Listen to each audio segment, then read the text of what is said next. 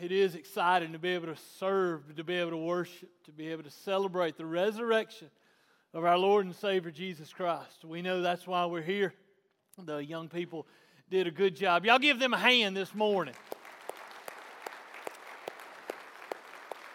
You know, even though I've seen that several times, it moves you when you hear the screams, when you hear that voice, when you hear the soldiers cry, when you hear Mary. Can you only imagine what Mary's voice must have been that crucifixion day, to see her son there die on the cross of Calvary for sins that he had not even committed, for sins that we had committed. That's what we celebrate this morning, though, is not that he stayed dead, but we celebrate the resurrection of our Lord and Savior Jesus Christ.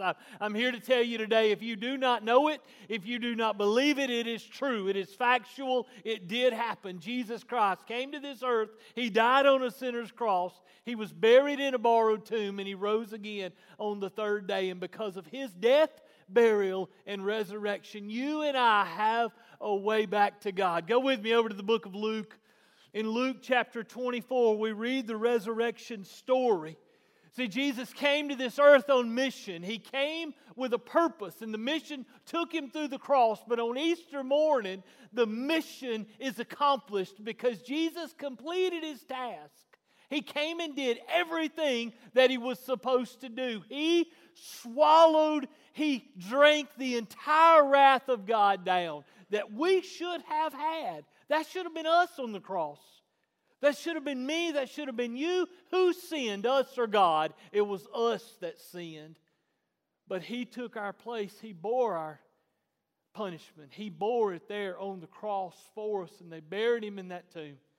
And then on that Easter morning, Luke chapter 24, but on the first day of the week, at early dawn, they came to the tomb, bringing the spices which they had prepared. And they found the stone rolled away from the tomb, but when they entered, they did not find the body of the Lord Jesus.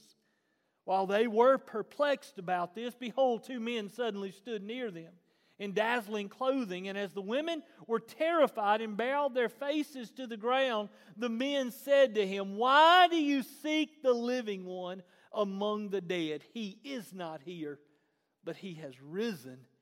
Remember how He spoke to you while He was still in Galilee, saying that the Son of Man must be delivered into the hands of sinful men and be crucified, and the third day rise again." Listen, the cross was not a surprise to Jesus. He knew it the whole time. He said it was going to happen. Remember, as He was living, He told His disciples as He walked with them, He said, "Look, I got to go and prepare a place for you, and I'm going to come back and receive you one of these days." Here's the promise, church. He's gone away, and He's yet to come, but the promise is He's coming back. This morning, I got a question for you. The mission's accomplished, yes. Jesus has done His part. But you know, when you look out over a group like this, sanctuaries are full all over the world right now as they celebrate the resurrection of Jesus. But you know, a lot of people are in that room for lots of different reasons. Some people are there because they were invited. Some people are there because, hey, I don't know what's going on. I don't know what this whole Jesus thing is about. Some people are there to celebrate their risen Lord. You know, and I ask people a lot of times, "Are you a Christian?" And they say, "Well, I hope I am." I say, "Well, if you died right now, do you know where you would spend eternity?" And they say, "I hope I do." Did you know the Bible clearly tells us that we can know without a shadow of a doubt that we're Christians? That we can know without a shadow of a doubt that we don't have to worry, we don't have to doubt, we don't have to guess it anymore. That we can know for certain that when we die on this earth, our very next breath will be there with God in heaven. Turn with me over in your Bible to 1 John chapter 5. Over in 1 John chapter 5, the Bible tells us this. John, who the beloved apostle, the one who ran there with Peter to the tomb and found the door open, found the stone rolled away. John writes to us. And he says these words. You know, I don't know where you are this morning. You may be one of those that says, and let me just ask you the question, if you died right now, Do you know where you're going to spend eternity? You know, and in a crowd this size, there's some I know I'm going to heaven, and there's some I hope I'm going to heaven, and there's some, I really don't know where I'm going to go. The Bible says you can know without a shadow of a doubt. You can know. And I get it. I know in our world today there's a lot of lifetime guarantees and there's a lot of forever promises, and most of them do not hold true. I get that. And that's burned a lot of people. Religion has burned a lot of people. But I can guarantee you, Jesus has never burned anybody. Jesus has promised. He's done everything He said He was going to do. We're here today to celebrate the risen Lord just like He said He would do. He told the disciples, and the disciples said, look at these buildings. And Jesus said, 3 days, every bit of this will be torn down and built back up. He was talking about His body. He was talking about how He would die and 3 days later resurrect again. Over in 1 John chapter 5, look at verse 13. This is a verse that for many it's a surprise. For many it's, wow, I didn't know it was that clear. Yes, it's that clear. 1 John chapter 5 verse 13 says, these things I have written to you who believe in the name of the Son of God, so that you may know that you have eternal life. You can know without question, without doubt. You can go beyond I hope so to I know so. I know that when I die, when my last breath is taken here on this earth, I know I'm going to be in the presence that where He is, there I will be also. Look up at verse 11, and this testimony is this, that God has given us eternal life, and this life is in His Son. He who has the Son has life. He who does not have the Son of God does not have life. Comes down to, have you trusted Christ as your Lord and Savior? If you have, then you have life. If your trust and your hope is in the finished, completed work of the cross, the finished, completed work of the empty tomb, look over at verse 14. Look over at 1 John chapter 4, verse 14. Look right here at what the Bible says. We have seen and testify that the Father has sent the Son to be the Savior of the world. Is He your Savior? Is He your resurrected Lord? Is He your hope for all of eternity? Is He all that you have? If you were to stand at that moment, do you know without a shadow of a doubt that Jesus Christ is my Lord? And yes, I know He died, but He rose again. 1 Peter chapter 1 verse 3 said, blessed be the God and Father of our Lord Jesus Christ, who according to His great mercy has caused us to be born again to a living hope through the resurrection of Jesus Christ from the dead. Guys, this morning, you and I celebrate the resurrection of our Savior. We celebrate our life. We celebrate our hope. You know, a lot of people hear about this Jesus and they're confused about Him. They say, yeah, but Jesus is when I look at the Bible, it just tells me no, no, no, no, no. No fun, no happiness, no joy, no life whatsoever. They're confused. They say, if I have this Jesus, if I go all in with this Jesus, if I trust Him with all of my heart and allow Him to be Lord of my life, then I have to give up everything. That is so far from the truth. That is the biggest lie. Satan is doing everything he can to keep people away. Don't you see how that works? Satan, the author of confusion, the deceiver, the one who came to kill, steal, and destroy, is trying to keep people far, far away from a holy God. He don't like God. He don't like us worshiping. He don't like this morning. He don't like our young people celebrating the resurrection. He don't like our music, our praise team leading us to praise God. He don't like your presence here this morning. And he wants people to doubt. He wants people to worry. He wants people to sit there and say, am I really saved? I don't know. Have I done enough? Have I done enough to be saved? Have I You say, preacher, you don't know me. You don't know how I live. You don't know how I act. Here's the deal. God knows you.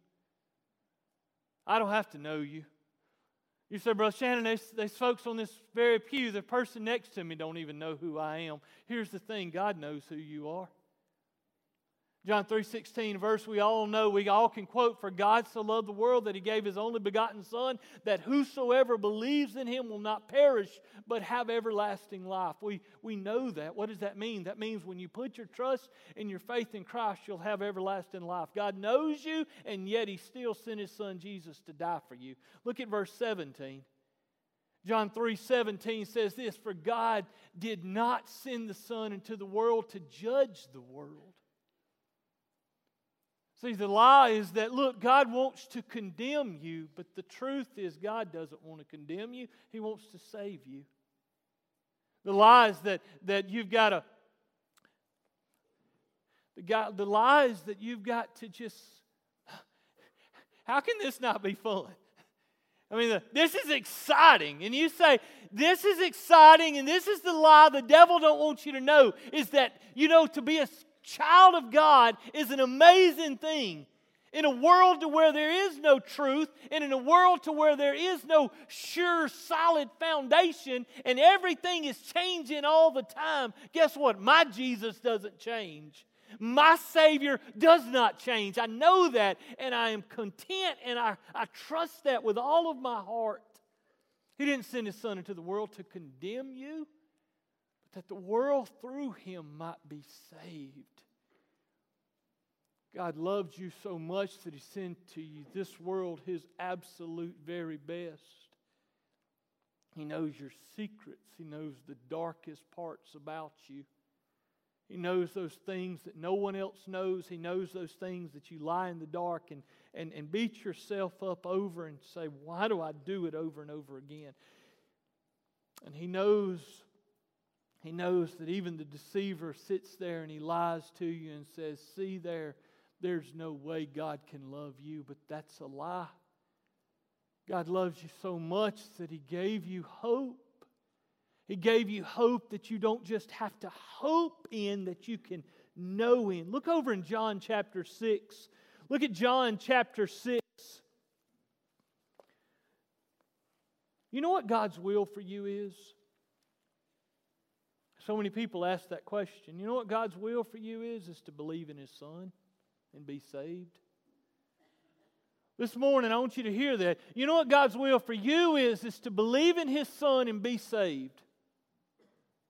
God has got a place prepared for those who trust Him and put their hope and their faith in Him and Him only. And it's a place called heaven. And where He is, there will be also. And there's only one way to get there, and it's through Jesus Christ. In John chapter 6, beginning in verse 40, it says this, "For this is the will of my Father, that everyone who beholds the Son and believes in Him will have eternal life." That doesn't say we hope it. It says you'll have eternal life. You will have eternal life, and I myself will raise Him up on the last day. Are you a Christian? I ask that regularly around here. I don't ever make them say it out loud. I don't ever make them stand up or raise their hand. I let them answer it on the inside. And there's lots of different answers that go on the inside. And for a lot of people, they say, I hope I am. I hope I'm doing good enough. I hope I've got enough. Seriously, people think this. People think that, hey, I hope I got enough good that outweighs the bad. That's not biblical. God made a way that doesn't have to outweigh goods and bads and weights and scales and all of that stuff. God sent to this world hope in the form of Jesus. For God so loved the world that He gave. That gave meant sending Him through the cross. He came to the cross and He had to get to the tomb, and He accomplished what He came to do. But He also wants to save you. He also wants to save you. See, He made Him who knew no sin to be sin on our behalf there on the cross of Calvary. The punishment that I rightfully deserve, it should have been me, you, and all the rest of us hung on a cross just like that. And we should have had the nails rammed in our hands. And we should have had God's wrath poured out on us. But instead of punishing us, Jesus substituted Himself. He climbed up on that cross for you, and He climbed up on that cross for me. Remember the thief on the cross? There was 3 crosses. There was one here and one here, the Bible tells us. And there was one who was cursing, and there was one who was saying, look, save us, pull us down off this cross if you're God. And then there was that other one that said, look, stop talking to him like that. He didn't do anything to deserve this. And the Bible tells us that he looked up to Jesus and he said, remember me today when you enter into your kingdom. And what were Jesus' words? Jesus' words were, this day you'll be with me in paradise. You know what that thief, do you know what that person who rightfully was condemned to die did? He believed in Jesus. He put his trust and his faith in Jesus. And Jesus declared there on the cross, look, they didn't pull him down and go put him in a baptistry. They didn't pull him down and make him walk a church aisle. They didn't pull him off the cross and make him go on mission trips and put money in a tithe and offering envelope. They didn't make him do any of that. He simply put his trust in Jesus and said, Jesus, I believe you're who you say you are. I believe you're God. You don't deserve this. I believe in you. Remember me. And God saved him.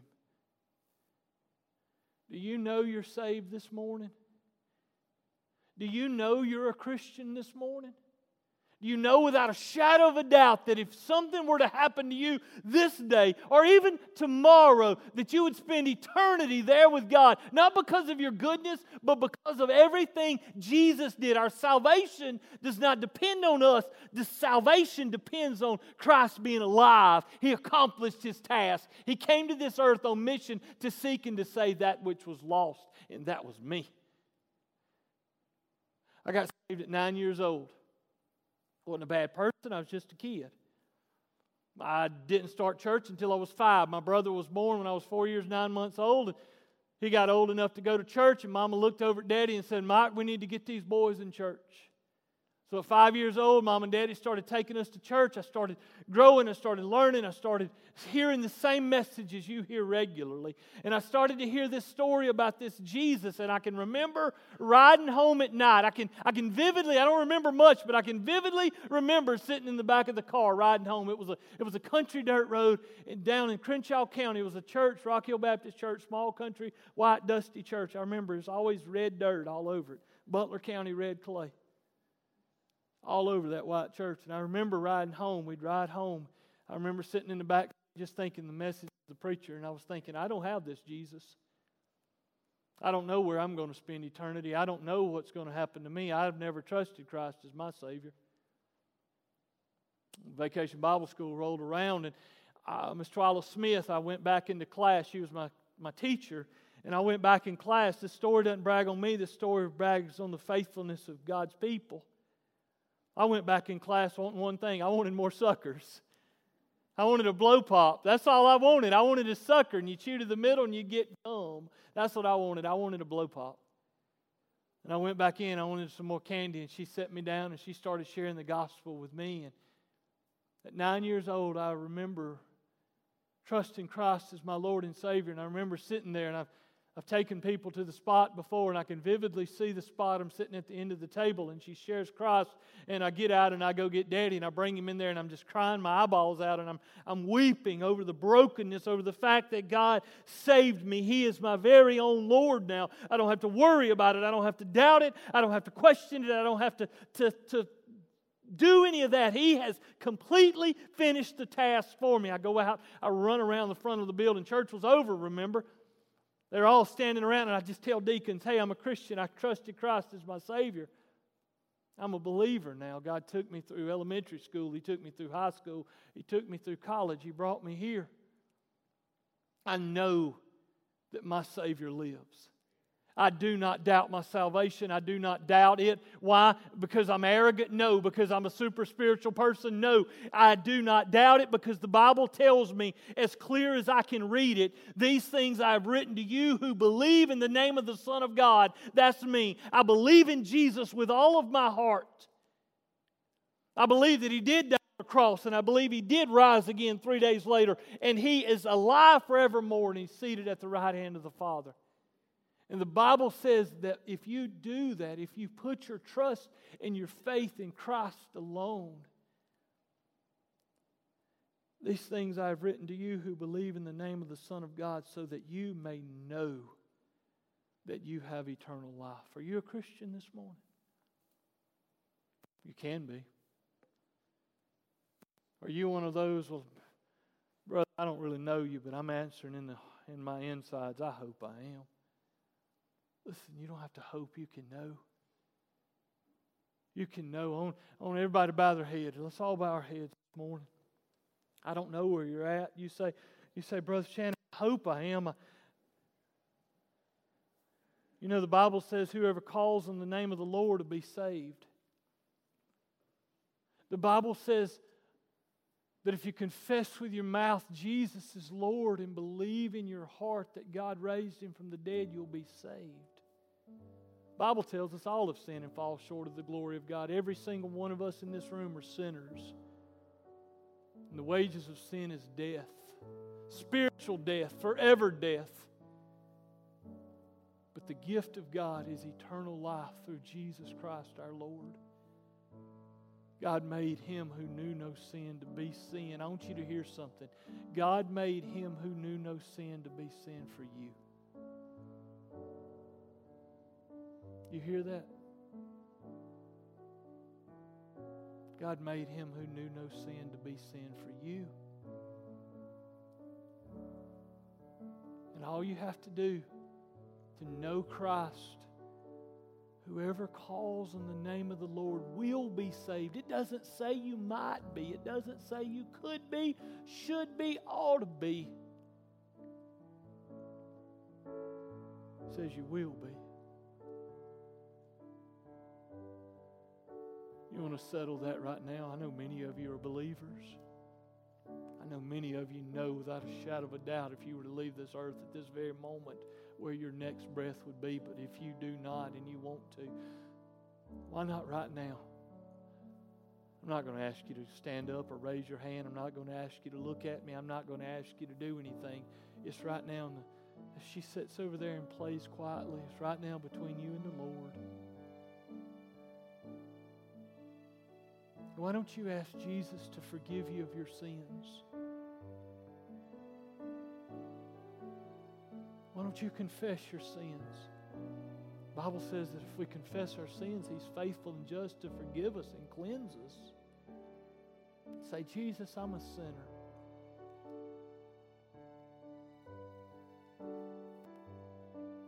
But He died on the cross for you. Why don't you thank Him? Say, thank you, Jesus, for dying for me.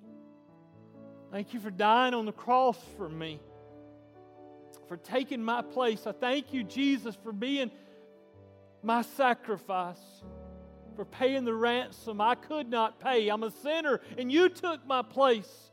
Why don't you ask Him to forgive you? Forgive me, Lord Jesus. Come into my life and be my Lord.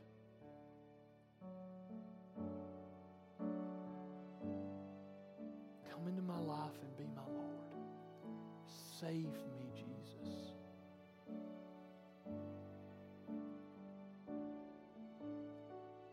Save me, Jesus. That's God's will for you. It's for you to believe and to make Him Lord of your life. Whoever calls on the name of the Lord will be saved.